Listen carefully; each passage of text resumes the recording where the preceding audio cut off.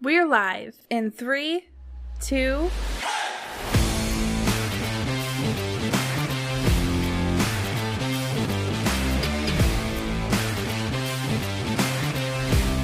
We're live, Yeti. Welcome in to episode 147. Your host, Slapdog, and as I just mentioned his name, I have Yeti here today for Wednesday's live show. Thursday, if you're listening on a podcast platform of your choice. Yeti, how you doing, brother? It's good to see you. Good, man. Happy Hump Day. Happy Thursday if you're listening on Thursday, or Whew. Freaky Friday if you're listening on Friday. Oh, God. Now we're just getting out of control. Yeah, we got another week under our belt and getting ready for week 11. We do. This is the trade deadline, Yeti. This is, in most fantasy leagues, this is the beginning of the end for a lot of teams, and that's the unfortunate reality that is fantasy football. So the trade deadline is the last week to try and make any adjustments, make any trades with any other fantasy teams to right your ship, to get it moving in that right direction. And unfortunately, for depending on how many people you were playing with, your team is either going to make it or not make it into the playoffs. And that's what we're here to do today, is to try and help people get into the playoffs. If you're a fringe team, now look, if you are 0-10, I don't think there's a world in which any team's going to make it into the playoffs at 0-10 at this point. But if you're one of those fringe teams, you have some good players, you have some players. We're going to talk about some last minute trade targets or sells to try and improve your fantasy team. So that's what we're going to do here today. Before we do that, and of course we're also, I would like to mention, we're going to do the Brainbusters at the end. So if anybody has any questions, go over to YouTube, submit your comments, and we will answer them at the end of the show. Before we do any of that, Yeti, we have to talk about Monday night's game, because there was a lot that has happened within the Bills organization. Obviously, everybody under the sun knows that the Broncos beat the Bills on Monday Night Football, which was not something I expected. I mean, I don't think anybody really expected this to happen at all. No. And the first thing, there's a lot to talk about with the Bills. There's a lot that I want to talk about with the Bills. Before we do that, though, I want to talk about Javonte Williams for just a moment. He has had 3 straight games with over 15 total touches. That is a great look for Javonte Williams, coming back off injury for that ACL, and has been rather lackluster most of the season. I present you with this question before I do want to discuss the Bills at length, and I know that we kind of have some other conversation after the Bills as far as trade targets, but is Javonte Williams a potential buy for you at this point?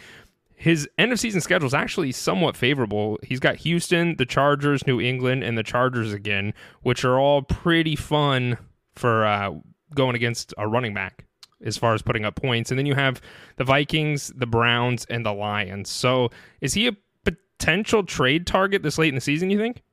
I think so, man. I'm a Raiders homer, obviously. If you can see us, I have Raiders shit all over. But I will give Broncos a lot of credit for turning around their offense, because when they started the season, it looked like they were kind of struggling. You know, Sean Payton was trying to get his plays in, and him and Russ were kind of struggling. But I will say in the second half of the season, they've turned it around quite a bit, and Russ looks good, and that helps Javonte's case, obviously.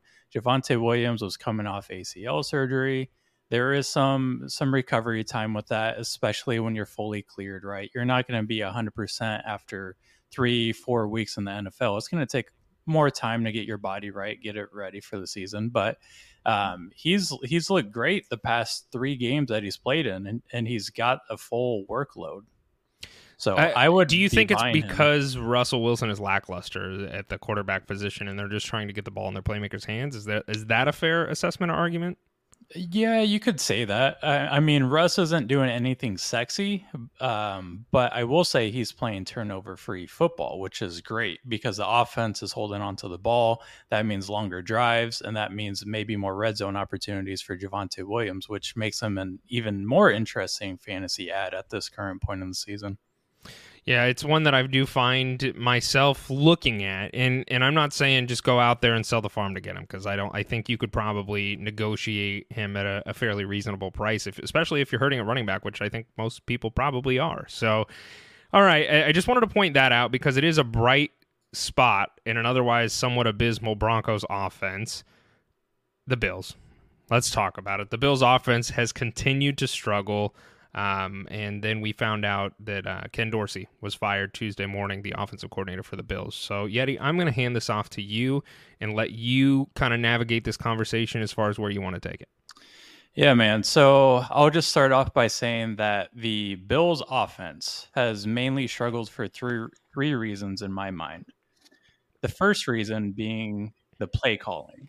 So the play calling under Ken Dorsey the past 2 seasons has been very lackluster, especially when you compare it to Brian Dable. On this podcast, we like to say that Brian Dable, he kind of saved Josh Allen, like he is the key to unlocking Josh Allen, which I don't think the turnovers really prove that. But if you look at the play calling, Brian Dable, he used a lot of play action. He got Josh Allen on the move a lot more. The formations that he used were a lot more spread out than what Ken Dorsey was doing. So Brian Dable, he called a lot more play actions and a lot more screens than what Ken Dorsey was doing. And Josh Allen, he actually struggles a lot more, believe it or not, when he's just in the pocket on a straight drop back. He is throwing the most picks among starting quarterbacks at this current point. Do you think that might be because, when a quarterback is running a play action play, it's very fast. There's not a lot of time. The decision making is not nearly as fast as when the quarterback's in the pocket. Perhaps that might play some of the turnover conversation. Do you think that's a fair assessment? Because if Josh Allen, he's got one or two reads when he's running a play action, and his third option is to run the ball, he's got maybe 3 seconds to determine, is he going to pass this or is he going to tuck it and run? When he's in the pocket, you don't have nearly as much time either, but you have more of a decision-making ability than when you're running play action. Do you think that might play a part? I think so, yeah. I think in a big way, when Josh Allen is forced to make decisions and he has maybe more time to stand in the pocket, he likes to force things. And especially this season, he just hasn't looked comfortable all season. And I think that has a lot to do with the play calling and just not getting into a rhythm and being able to see the defense completely. So obviously his turnovers continue to happen. Yeah. So that's my second reason for why this offense struggles is the turnovers. Since Josh Allen has made his debut in 2018, Buffalo has 10 games with 3 turnovers, which is the most in the NFL, but they also have 24 career games with multiple turnovers. So when we talk about turnovers, the past few years, it hasn't been that big of a deal because Buffalo has been winning and the turnovers have been kind of masked by the stats, right? We look at this Buffalo's offense. They are top 5 in nearly every category. If you want to talk about passing yards, touchdowns, scoring, you name it, they're top 5 for, the past 5 years that Josh Allen's been a starter. But when you have a quarterback who is consistently turning over the ball, no matter who is the offensive coordinator, that becomes a huge problem. Josh Allen, over his 5-year career, or since 2018 rather, he's had 17 turnovers in his rookie season, 16 turnovers the following, 14 turnovers in 2020, 20 turnovers in 2021. Yikes. 22 turnovers last year, and then he has 15 turnovers. He did that on purpose. Right. Exactly. And 15 turnovers so far this year. So this isn't just an offensive coordinator thing. This is a Josh Allen problem. So he is a major part of the problem. And is that something you think can be coached out of him, though? I mean, you've seen the talent. We've all seen the talent that is Josh Allen.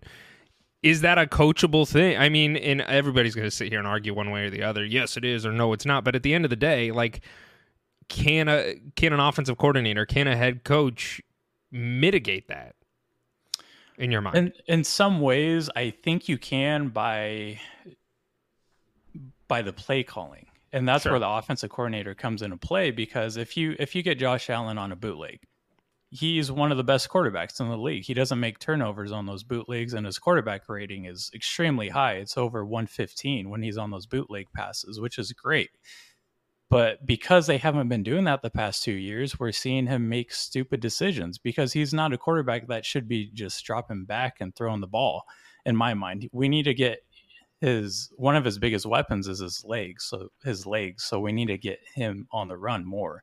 But I think he lacks discipline too. He's not held accountable like some of the other teammates are because he is the quarterback. Does that make you concerned about the longevity of Josh Allen in the NFL? I mean, we've talked about this before. Eventually, your legs give out, right? And I don't say that as in you break your legs, but you're not.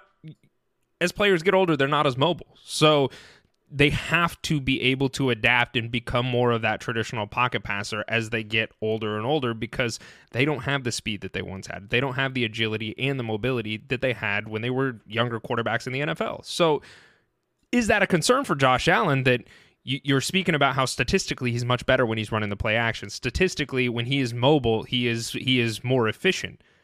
Is that a concern? Yeah.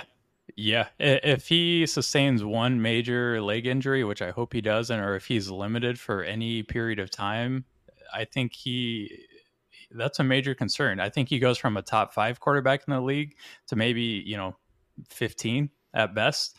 I just don't think he's an elite pocket passer, and he's probably one of the most overrated quarterbacks in our league.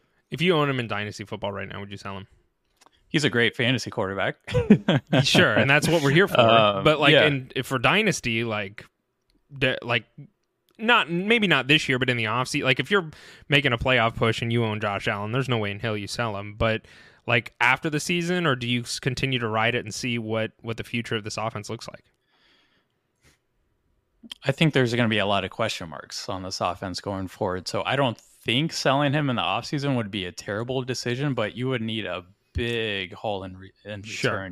I'm looking at a multiple first round picks and next year's draft and then the years following, because you're giving up a top 5 fantasy quarterback, and while the wheels might fall off, he still has that rushing upside for at least a couple more years. So. Yeah.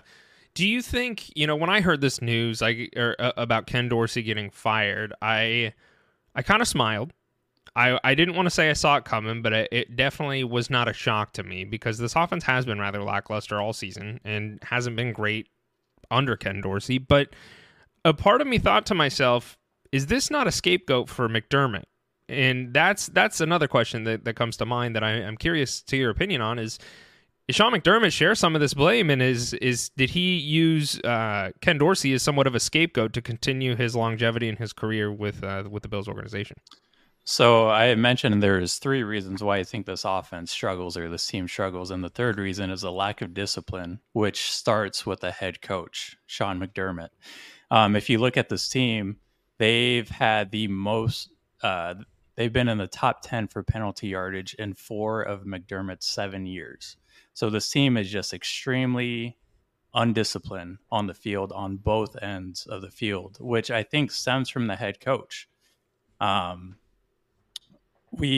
can talk about the penalties and stuff, but if you look at Sean McDermott's history with how he's handled Stephon Diggs, with how he's handled Leslie Frazier, the defensive coordinator that was put on leave last year and then suddenly fired, and Sean McDermott took over play calling, and now he's firing an offensive coordinator.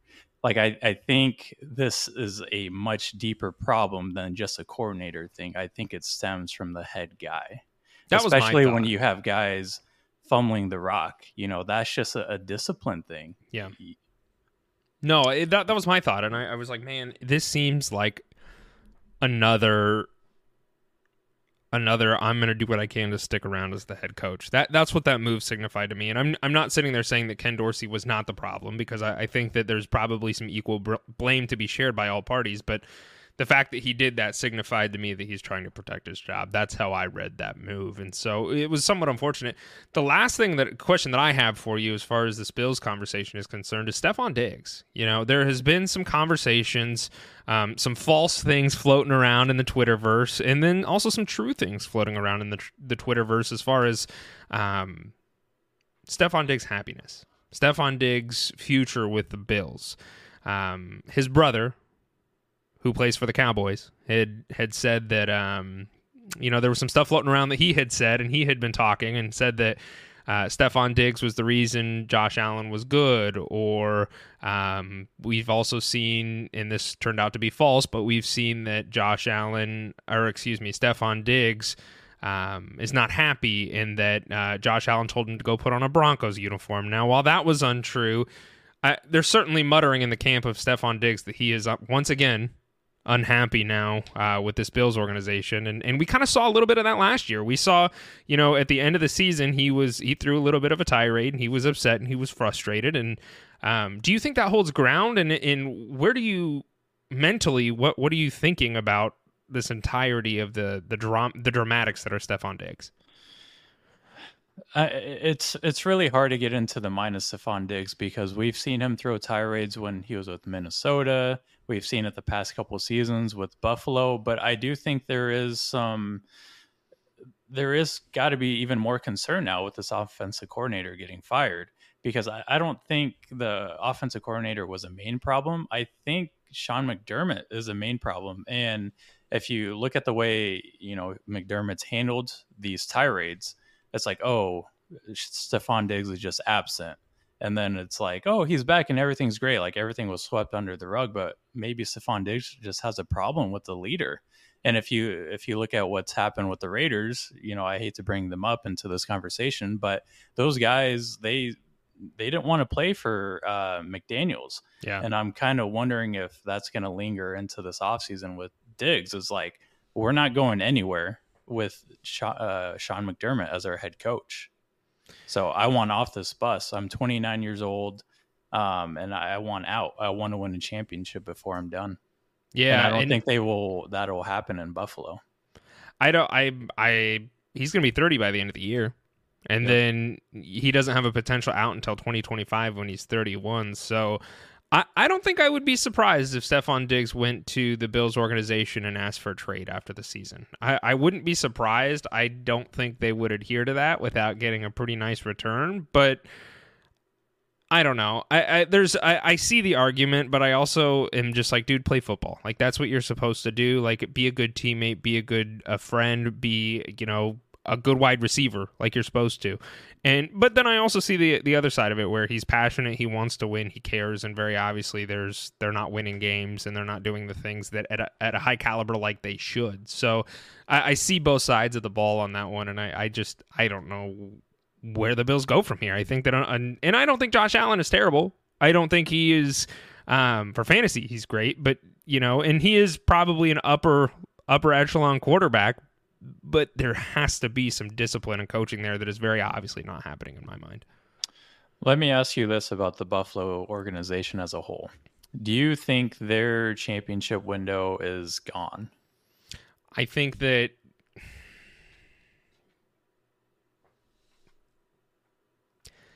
and I ask that because you look at what Kansas City is doing, you look at what Cincinnati is doing, you look at even Houston. They're a young team that's probably built to win in the next few years. I think it's Miami. Closing. I think it's closing. On Monday's episode, Alan brought up a wonderful point, is that every single season things change, right? And it's not just the Raiders, not just the Cardinals, but the Rams and the Seahawks and the Chiefs. Every team changes, and so while you can sit there and say we still have a great team, it's always what is the other teams doing too. And I think that is something worth noting. I said at the beginning of the year, I thought the Jets were going to lead this division. Obviously, that was before Aaron Rodgers got hurt, but the Jets are in third. This is a close race, to be completely honest with you, and the Dolphins are currently leading it, but there is a very real possibility that the Bills finish third in this division. And I think their window is closing. They have a lot of aging assets. They have a good defense. But those pieces are older. They're starting to get hurt. We're seeing that. And then offensively, you have a good quarterback and you have Stephon Diggs. So you have to make some moves to try and keep some talent on this team and youth as well. And so, yeah, I do think that this window could close rather quickly, and it would be sad. And Josh Allen is probably not going anywhere. He'll stick around with the Bills, and they'll try and do things to still stay relevant. But, like, if you're talking about top-shelf, upper-echelon team, like, that window could be closing rather quickly for the Bills. I agree. And with Stephon Diggs' uncertainty with the Bills, who knows what this offense looks like going forward? Let's say they trade him in the offseason, then Gabe Davis is a wide receiver one.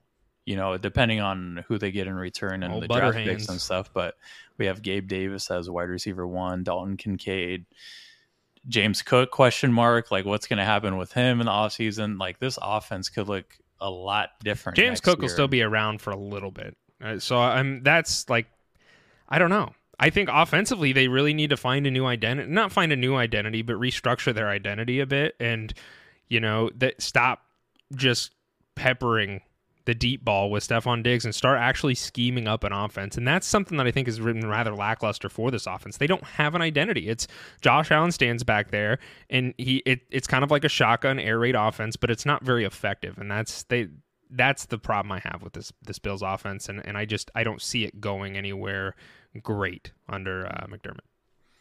One last question about Buffalo, and then we'll move on. Sure.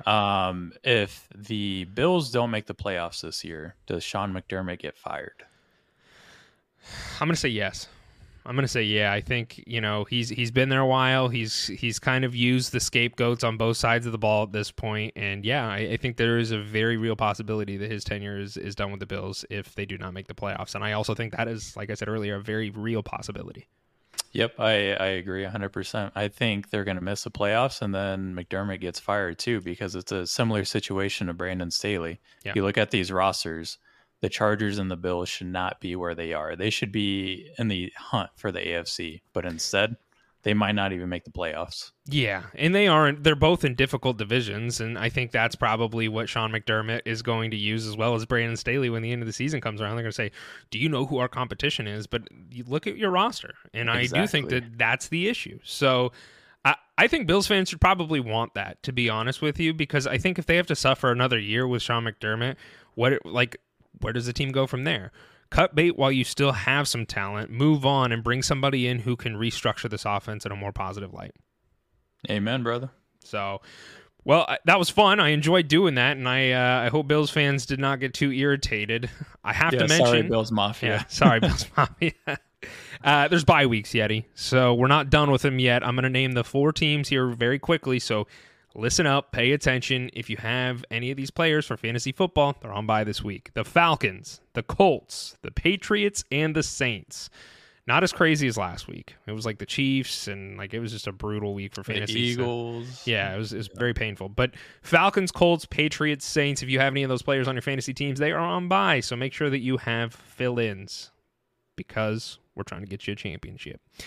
I do want to talk about something else before we talk about fantasy football and making the playoffs and some decisions there. I just briefly want to touch on Deshaun Watson, because it has been a talking point in the NFL media today.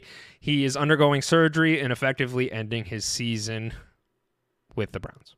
So, I've seen a lot of hate. There is so much hate going on for Deshaun Watson and everything that has happened with him and how he's a POS and he deserves it. I'm not wishing injury on anyone, and I don't know the entire the legality. I know obviously of all the trouble he's been in, but I don't know the legalities. I wasn't in the courtroom, and I'm not going to wish ill will on a man. I think, and I really want to bring this up for the Browns conversation. What does this do for the Browns? Deshaun Watson this year has not looked incredible. Deshaun Watson this year has not looked like Deshaun Watson when he was with the Texans. And now Dorian Thompson is slated to start for the Browns. The Browns have been a very good team this year. Defensively, they probably have the best defense in the NFL, or they're up there in that conversation. They're trying to make a playoff push. Is this impactful for them in a very bad way? Yeah. I mean, Deshaun Watson wasn't the MVP Deshaun Watson that we wanted to see in Houston. But he's a hell of a lot better than Dorian Thompson-Robinson and PJ Walker. If you look at the splits when Deshaun Watson is in the game, they are getting nearly 6 yards per play when he's out there. PJ Walker's on the field, it's 3.6 yards per attempt. So things aren't great, obviously, and teams can just defenses can key in on the run. They can load up the box now, because PJ Walker or Dorian Thompson-Robinson really aren't threats to kill you through the air. So does this kill Amari Cooper? I think he's okay. I think you won't get that wide receiver 1 upside that you hope to get from him every week. It's going to be more wide receiver 2 upside at this point. Like, I have a hard time benching Amari Cooper just because he is going to get the targets and he's a reliable asset on that team. But it's just going to be hard to expect anything more at this point. I think David Njoku is probably safe at this point too, with the way that he's performing. Sure, he's a safety blanket for the quarterback, obviously, but he looks great out there as well. He's making dudes miss, and he looks healthy. Did the Browns make a mistake in getting Deshaun Watson? $240 million, man.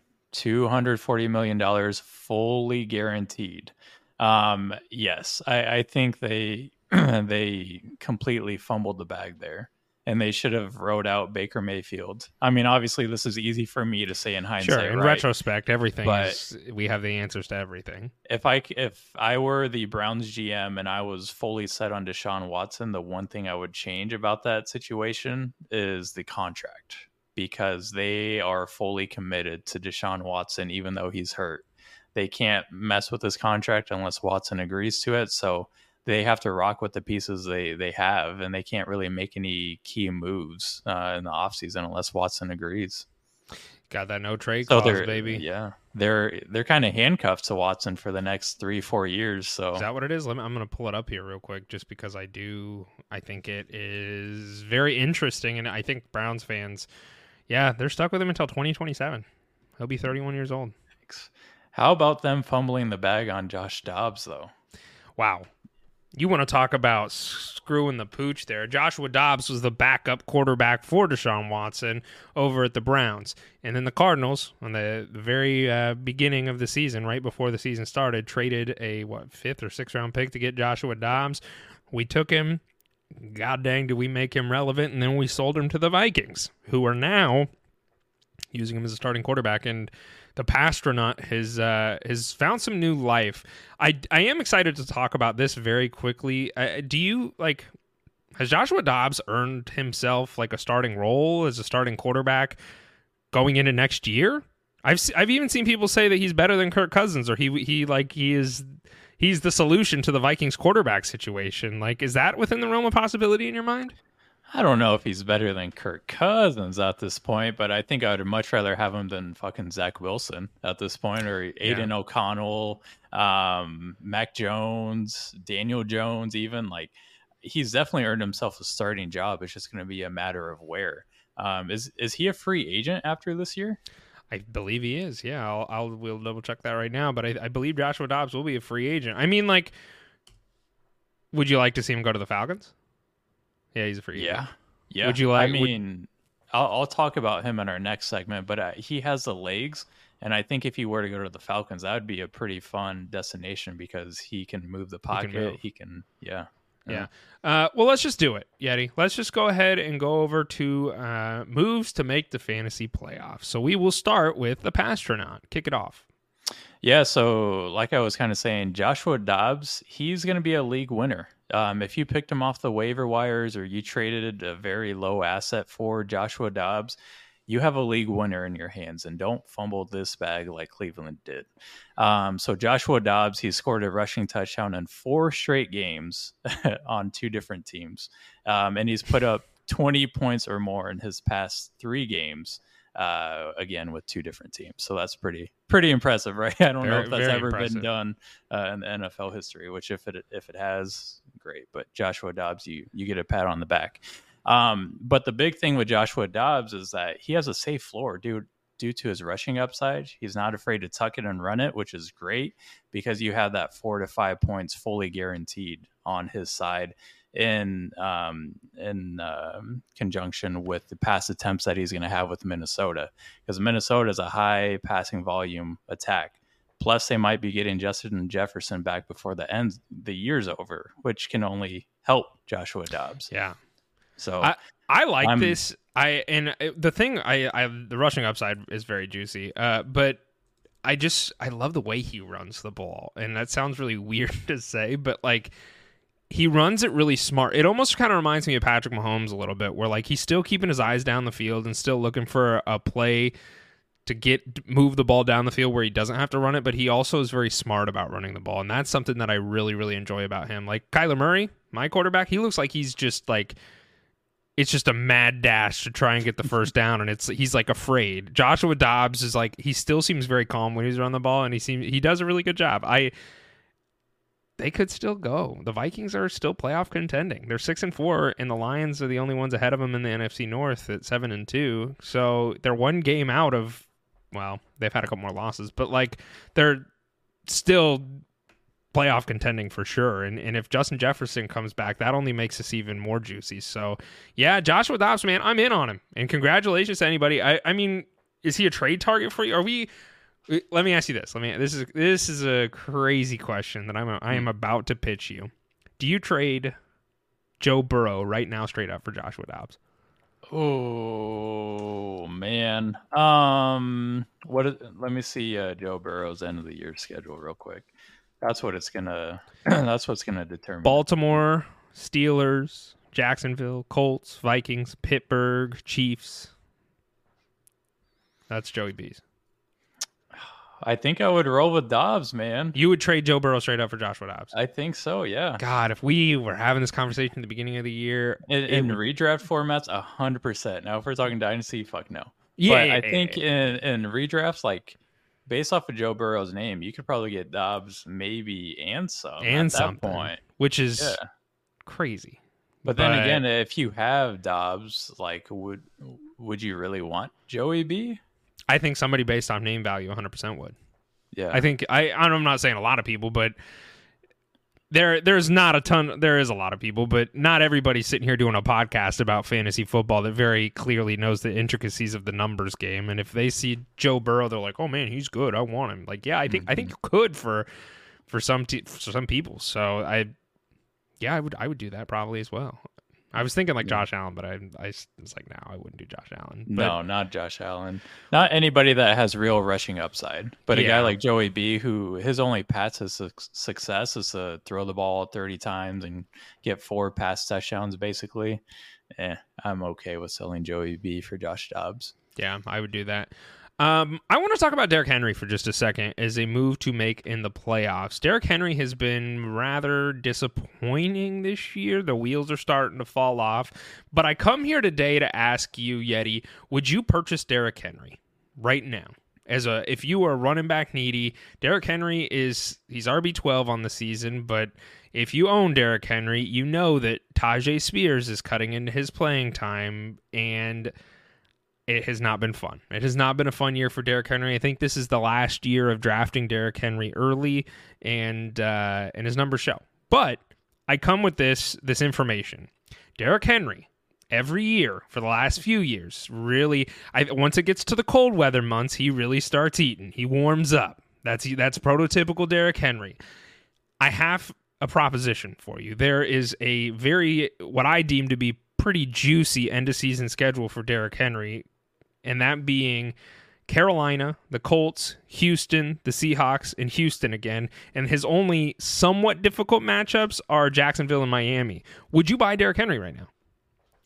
Yeah, I definitely would, for all the same reasons that you just said. Derrick Henry is a guy that you do not want to see in the middle of December running at you because it's fucking cold, and he's a big ass man that you can't bring down. But historically, when he plays Houston, he goes off, man. I think he's averaging over 100 yards and a touchdown when he's facing Houston, and he has 2 matchups with Houston in the heart of the fantasy playoffs. So if I can get Derrick Henry for pennies right now, yes, I would. And it's not like he's not getting the volume. I think it's very game script dependent, but he's still seeing double-digit targets, which I will take 100% at this point with how much of a crapshoot running backs are. And this year has been a very crappy existence for running backs. So would you trade Puka Nacua straight up for Derrick Henry if you were... Yes. Okay. Would you trade Michael Pittman Jr. straight up for Derrick Henry? Depending on my wide receivers, but in a vacuum, yeah, I would. Okay. Chris Olave. Man, I have a hard-on for Olave. I know you do. That's why I asked this question. I'm going to hold on to Olave. Okay, and DJ Moore. Yes, I would trade. Okay. I find that to be interesting because I know that you do love Olave. So yeah, I mean, I would be buying Derrick Henry myself, and I own him in our league of record, and I'm very happy that I do. But I know that in some other leagues, Derrick Henry is probably kind of an eyesore for some people, and they might be looking to try and squeeze value out of him. So I think he's a buy, and that's where I've got him labeled. Is this your pitch to trade him to me or something in our Yeah, league, do you have Puka Nacua? Because I'll do that 1-to-1 straight. No, that's not my pitch. I was looking at playoffs, and I was looking at schedules, and very obviously the first place I'm going to go is my team. And so I was looking around, and I'm like, man, Derrick Henry's schedule is pretty dang good, and that's why I brought it here. It's just to share with all the brainiacs out there that are listening that Derrick Henry should be a buy at the trade deadline because of his schedule. So, you know who else should be a buy, Slaps? Who's that? I think Trey McBride and Rashee Rice should be targets on everybody's radar. I will give you Trey McBride as a Cardinals fan, but Rashee Rice, the Chiefs wide receiver, that you're really buying Rashee Rice? Yeah, man. And the reason I'm buying Rashee Rice at this point is because his route running has gone up every week for the past 3 weeks that he's played, or 3 games that he's played. And he's seen 5 or more targets in over half of the games that he's played in the season, which is great. But I think coming off of this bye week, that Kansas City is going to be drawing up more plays to get him involved, because he is clearly their best wide receiver. And I'm talking wide receiver because Travis Kelce is a tight end who's pseudo wide receiver 1. But Rashee Rice is their best option. And if you look at their playoff schedule, they play New England, they play the Raiders, and they play the Bengals. Those are all games that they are going to throw the ball in, and they're going to have success throwing the ball in, obviously. So I'm not saying sell the farm for Rashee Rice, but if you're looking for a solid flex option, cheap. Yeah. I think as a flex option, he has very high upside. Like an ancillary, like he would be like the ancillary piece in a trade that could help you. Man, that scares me. That scares me, Yeti. I know. Starting Chiefs wide receivers is not something I am very keen on doing. We're getting crazy, I know, but it's. However, I like your other one that you brought to the table. Yeah, Trey McBride. Let's talk about the past 3 weeks with Trey McBride, because he's had a 34% air yard share, which means he's getting the ball and deep down the field, and he has a 31.5% target share. I know that's, I said over the past 3 weeks, and Kyler Murray's only been back for 1 week. But if we want to look at last week with Kyler Murray, the dude had 9 targets and 131 yards. He led the team in targets. Yep. And I think he's going to be even more of a focal point on this offense as Hollywood draws, the top coverage from the defenses. But if we look at their playoff schedule, or the fantasy playoff schedule for McBride, Week 15, they play San Francisco. Week 16, Chicago. And Week 17, Philly. I know San Fran and Philly matchups are kind of scary, but those are games where Arizona is going to have to throw the ball. They won't be able to run the ball, so Kyler might be back there throwing it 40 to 50 times just because they have to, which is just more volume for McBride. So these are McBride and Rashee Rice are very, I would say, cheap pieces right now that could potentially win your league. Let me ask you this. This is fun. Would you trade Mark Andrews to obtain both these players right now? And oh god, that's fun. That's juicy.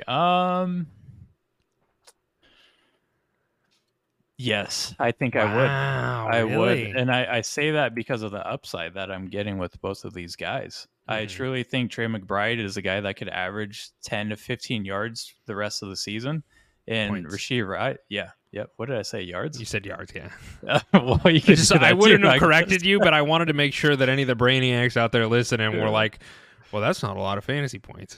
Yeah. Well, 10, 15 yards with a touchdown. There you go. There you go. Okay. No. But I think this is a guy that can average double-digit points. And then Rashee Rice is another guy that I think has that upside to get double-digit points, which would match Mark Andrews' current production. Yeah. No, that's interesting. I own Mark Andrews, and that's a scary proposition to let him go for that. But I like Trey McBride enough that I don't know if I'm in on Rashee Rice. I get what you're saying, and I'm not saying I don't agree, but I just am that scares me because the Chiefs are the Chiefs, and you know how that goes. So I have a question for you. Would you sell Travis Etienne? I think I would. I would, Yeah. which is not something that I think any Travis Etienne owners are very keen to hear.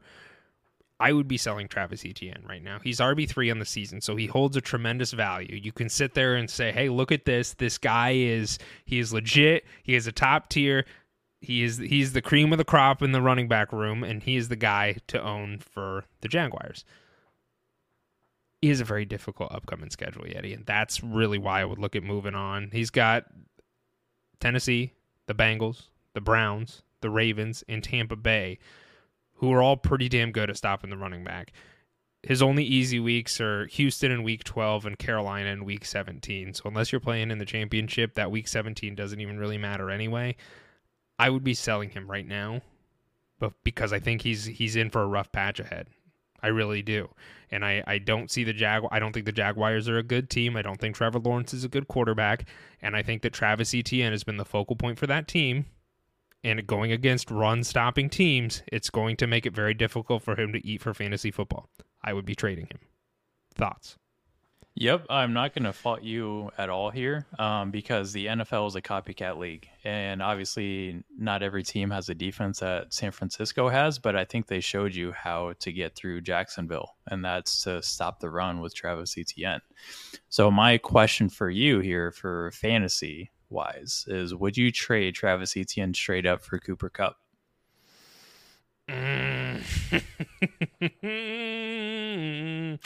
No. Probably not for Cooper Kupp. Okay. I would still trade him, but I would look for something else. What about James Conner and I was gonna say Drake London? Oh, man. Let me look at James Conner's schedule.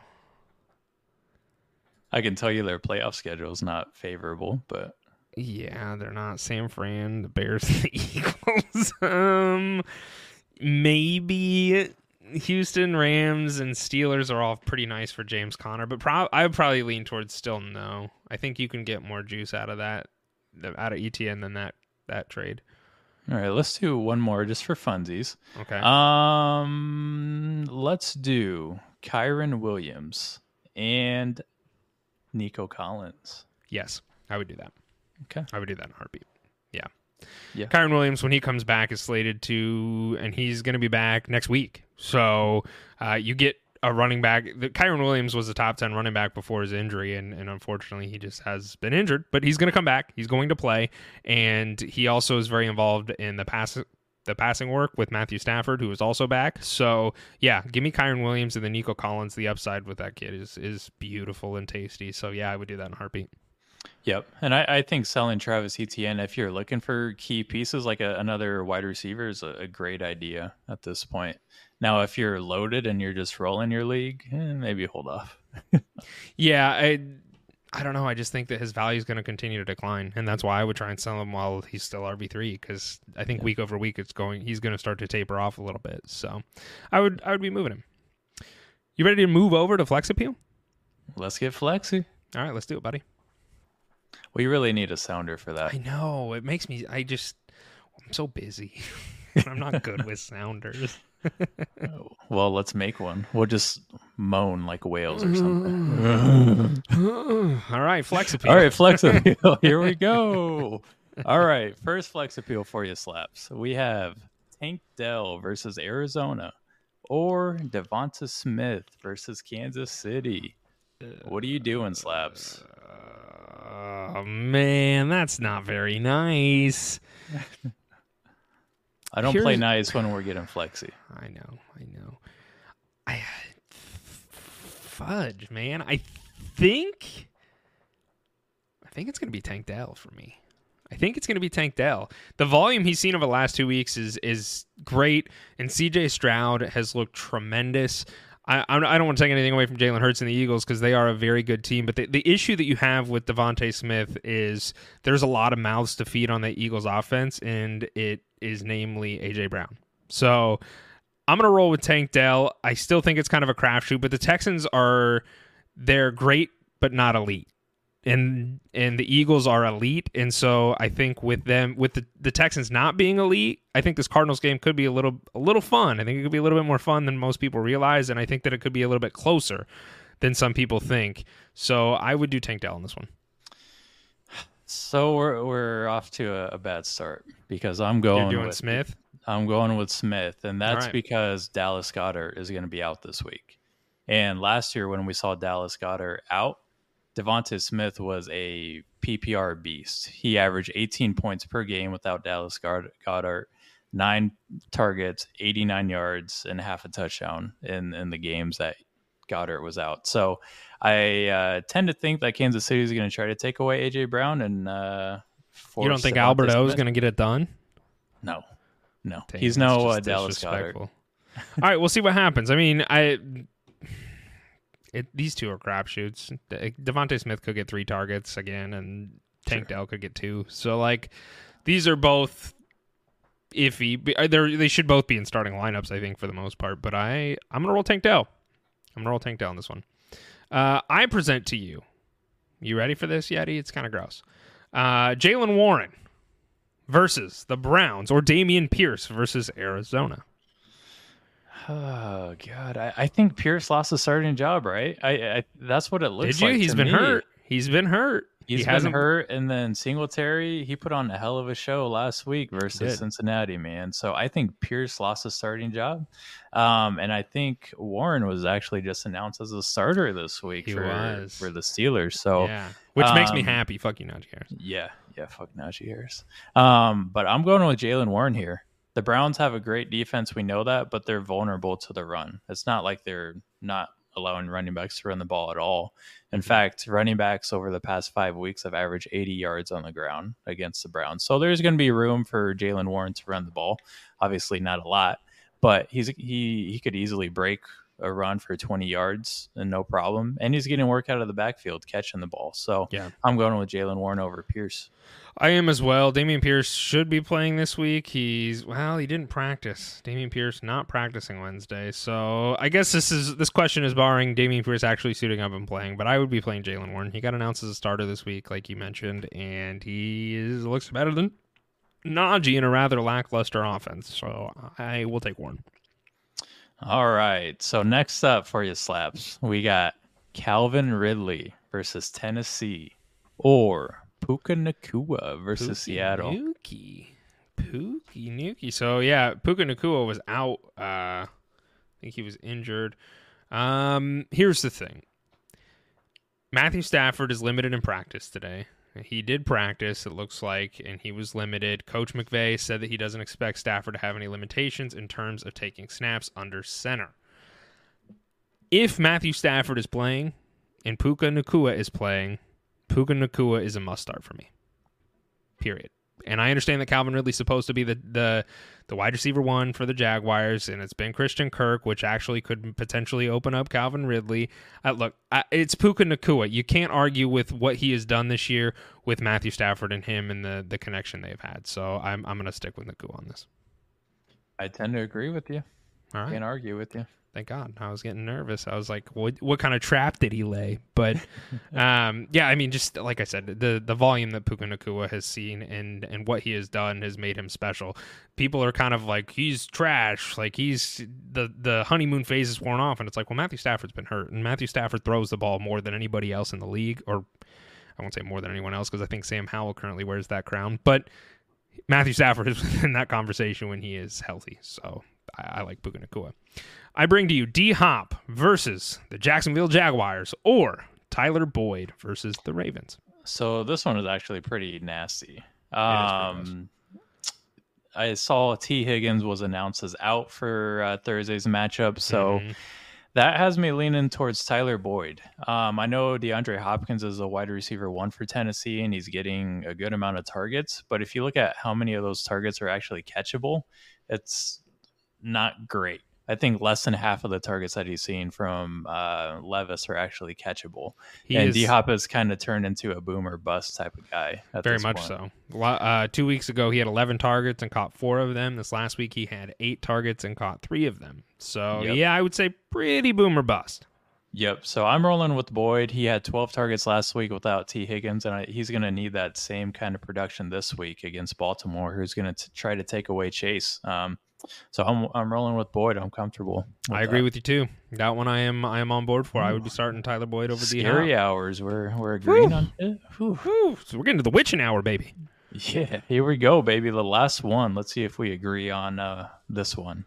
We have Keaton Mitchell versus Cincinnati, or James Cook versus the Jets. Slaps. What are you doing? I don't understand the love for Keaton Mitchell. I mean, I get it because for the last 2 weeks, he's been great for fantasy football. And I do think that he will have a more expanded role in this offense, but let's not forget like the target share here. Last week he did see 9 attempts, which was great, and he had 2 weeks ago, 9 attempts for 138 yards and a touchdown. And this last week he only saw 3 attempts for 34 yards and a touchdown. I think at this point he's still pretty touchdown dependent, and Gus Edwards is still involved in this offense. I'm going to take James Cook, who is on the field more often and still has some PPR value. I'm not saying it's going to pan out in his favor, but he is on the field and he's getting more touches, and that's more opportunities. I'll take James Cook on this one. Yeah, I guess I have to agree with you. I'm hoping that the offensive coordinator change in Buffalo is going to get James Cook more involved than Latavius fucking Murray at this point. Me too. So I'm going to roll with James Cook too. I think this one is really a crapshoot. So yeah, and I think both of them are pretty touchdown dependent as far as their fantasy football values are concerned at this point. But Keaton Mitchell's just not on the field as much, so I'll take James Cook. And look, the James Cook matchup they're both pretty difficult matchups, so I understand that. But I will take the guys on the field. Speaking of guys on the field, Gabe Davis is the last one we got, and then we will go over to the Brainbusters and get the hell out of here. Gabe Davis versus the New York Jets, or Zay Flowers versus the Bengals. So you brought the running backs to the table. I brought the wide receivers to the table. Thank you. Thank you for bringing the nastiest combo this is gross. You could find. Yeah. And I saw in the show notes he put versus Ben, and I got very curious. Like, who the fuck is Ben? But it's Big Ben himself. Zay Flowers has to go into a closet with him, and they get to duke it out. Yikes. I don't see that being a good legal situation. No, for Big Ben, absolutely not. All right. I didn't want to bring any stats to this one just because it's a gut feeling on my part. I think Buffalo, with a new offensive coordinator change, they are just going to feed Stephon Diggs this week. Stephon Diggs is their best wide receiver, and they need to get the ball into his hands after failing to do so the last 2 weeks. So with that being said, I don't think Gabe Davis is going to play much of a part this week versus the Jets. He's that we talk about boomer bust with D-Hop. That's exactly what Gabe Davis is, except he can't catch the ball. So I'm rolling with Zay Flowers, man. He's going to get the 4 to 5 targets, and hopefully he can turn that into big chunk plays. No, I would too. I Gabe Davis scares me. I think now here's the thing. Well, I don't even want to say that. I was going to say if you're slated to be down by like 20 points against your matchup, maybe start Gabe Davis because that's where he shines. But Zay Flowers could even do that. So I don't know. Not a good look. I would just sit both of them. I'd forfeit this week. Play Tyler Algier, who's on bye. Let's go do the Brainbusters, and then we'll get out of here. Here's the mail, it never fails. It makes me want to wag my tail. When it comes, I want to wail. Mail! All right. First question and only question comes from George Play 01. Says, hey guys, I'm 9-1. My team is Tua, CMC, Pollard, Cup, Waddle, Njoku, and he is flexing Olave. His bench, I'm not going to read all that. Should I trade Tua and Olave? For what? Also, I just traded away Kenneth Walker for Pollard. It was a good trade, ? Traded away Kenneth Walker for Tony Pollard. I'm going to say no. I don't like that. With Kenneth Walker's playoff schedule coming up, I don't mind it, but Tony Pollard hasn't been very efficient, so it's kind of like it was an even move in my part, like a very lateral move. I don't think you really needed to make that move, but going back to moving Tua and Olave. I guess it just kind of depends on what you're looking for. Are you looking to maybe upgrade your wide receiver? Purdy. Yeah, I would say I don't hate the idea. I mean, I guess I don't know what you're trying to look for, but I would say, yeah, go ahead, do it. Sure. I don't know what you're trying to trade for. I'm fine with that. I just think that it should be even. So here's what you'll do, George Play 01. When you have what you believe to be a decent trade, come DM us over on Twitter at Leatherbrains, and we will help you. How's that sound? Beautiful. Does that sound good, Danny? Okay. Yeah.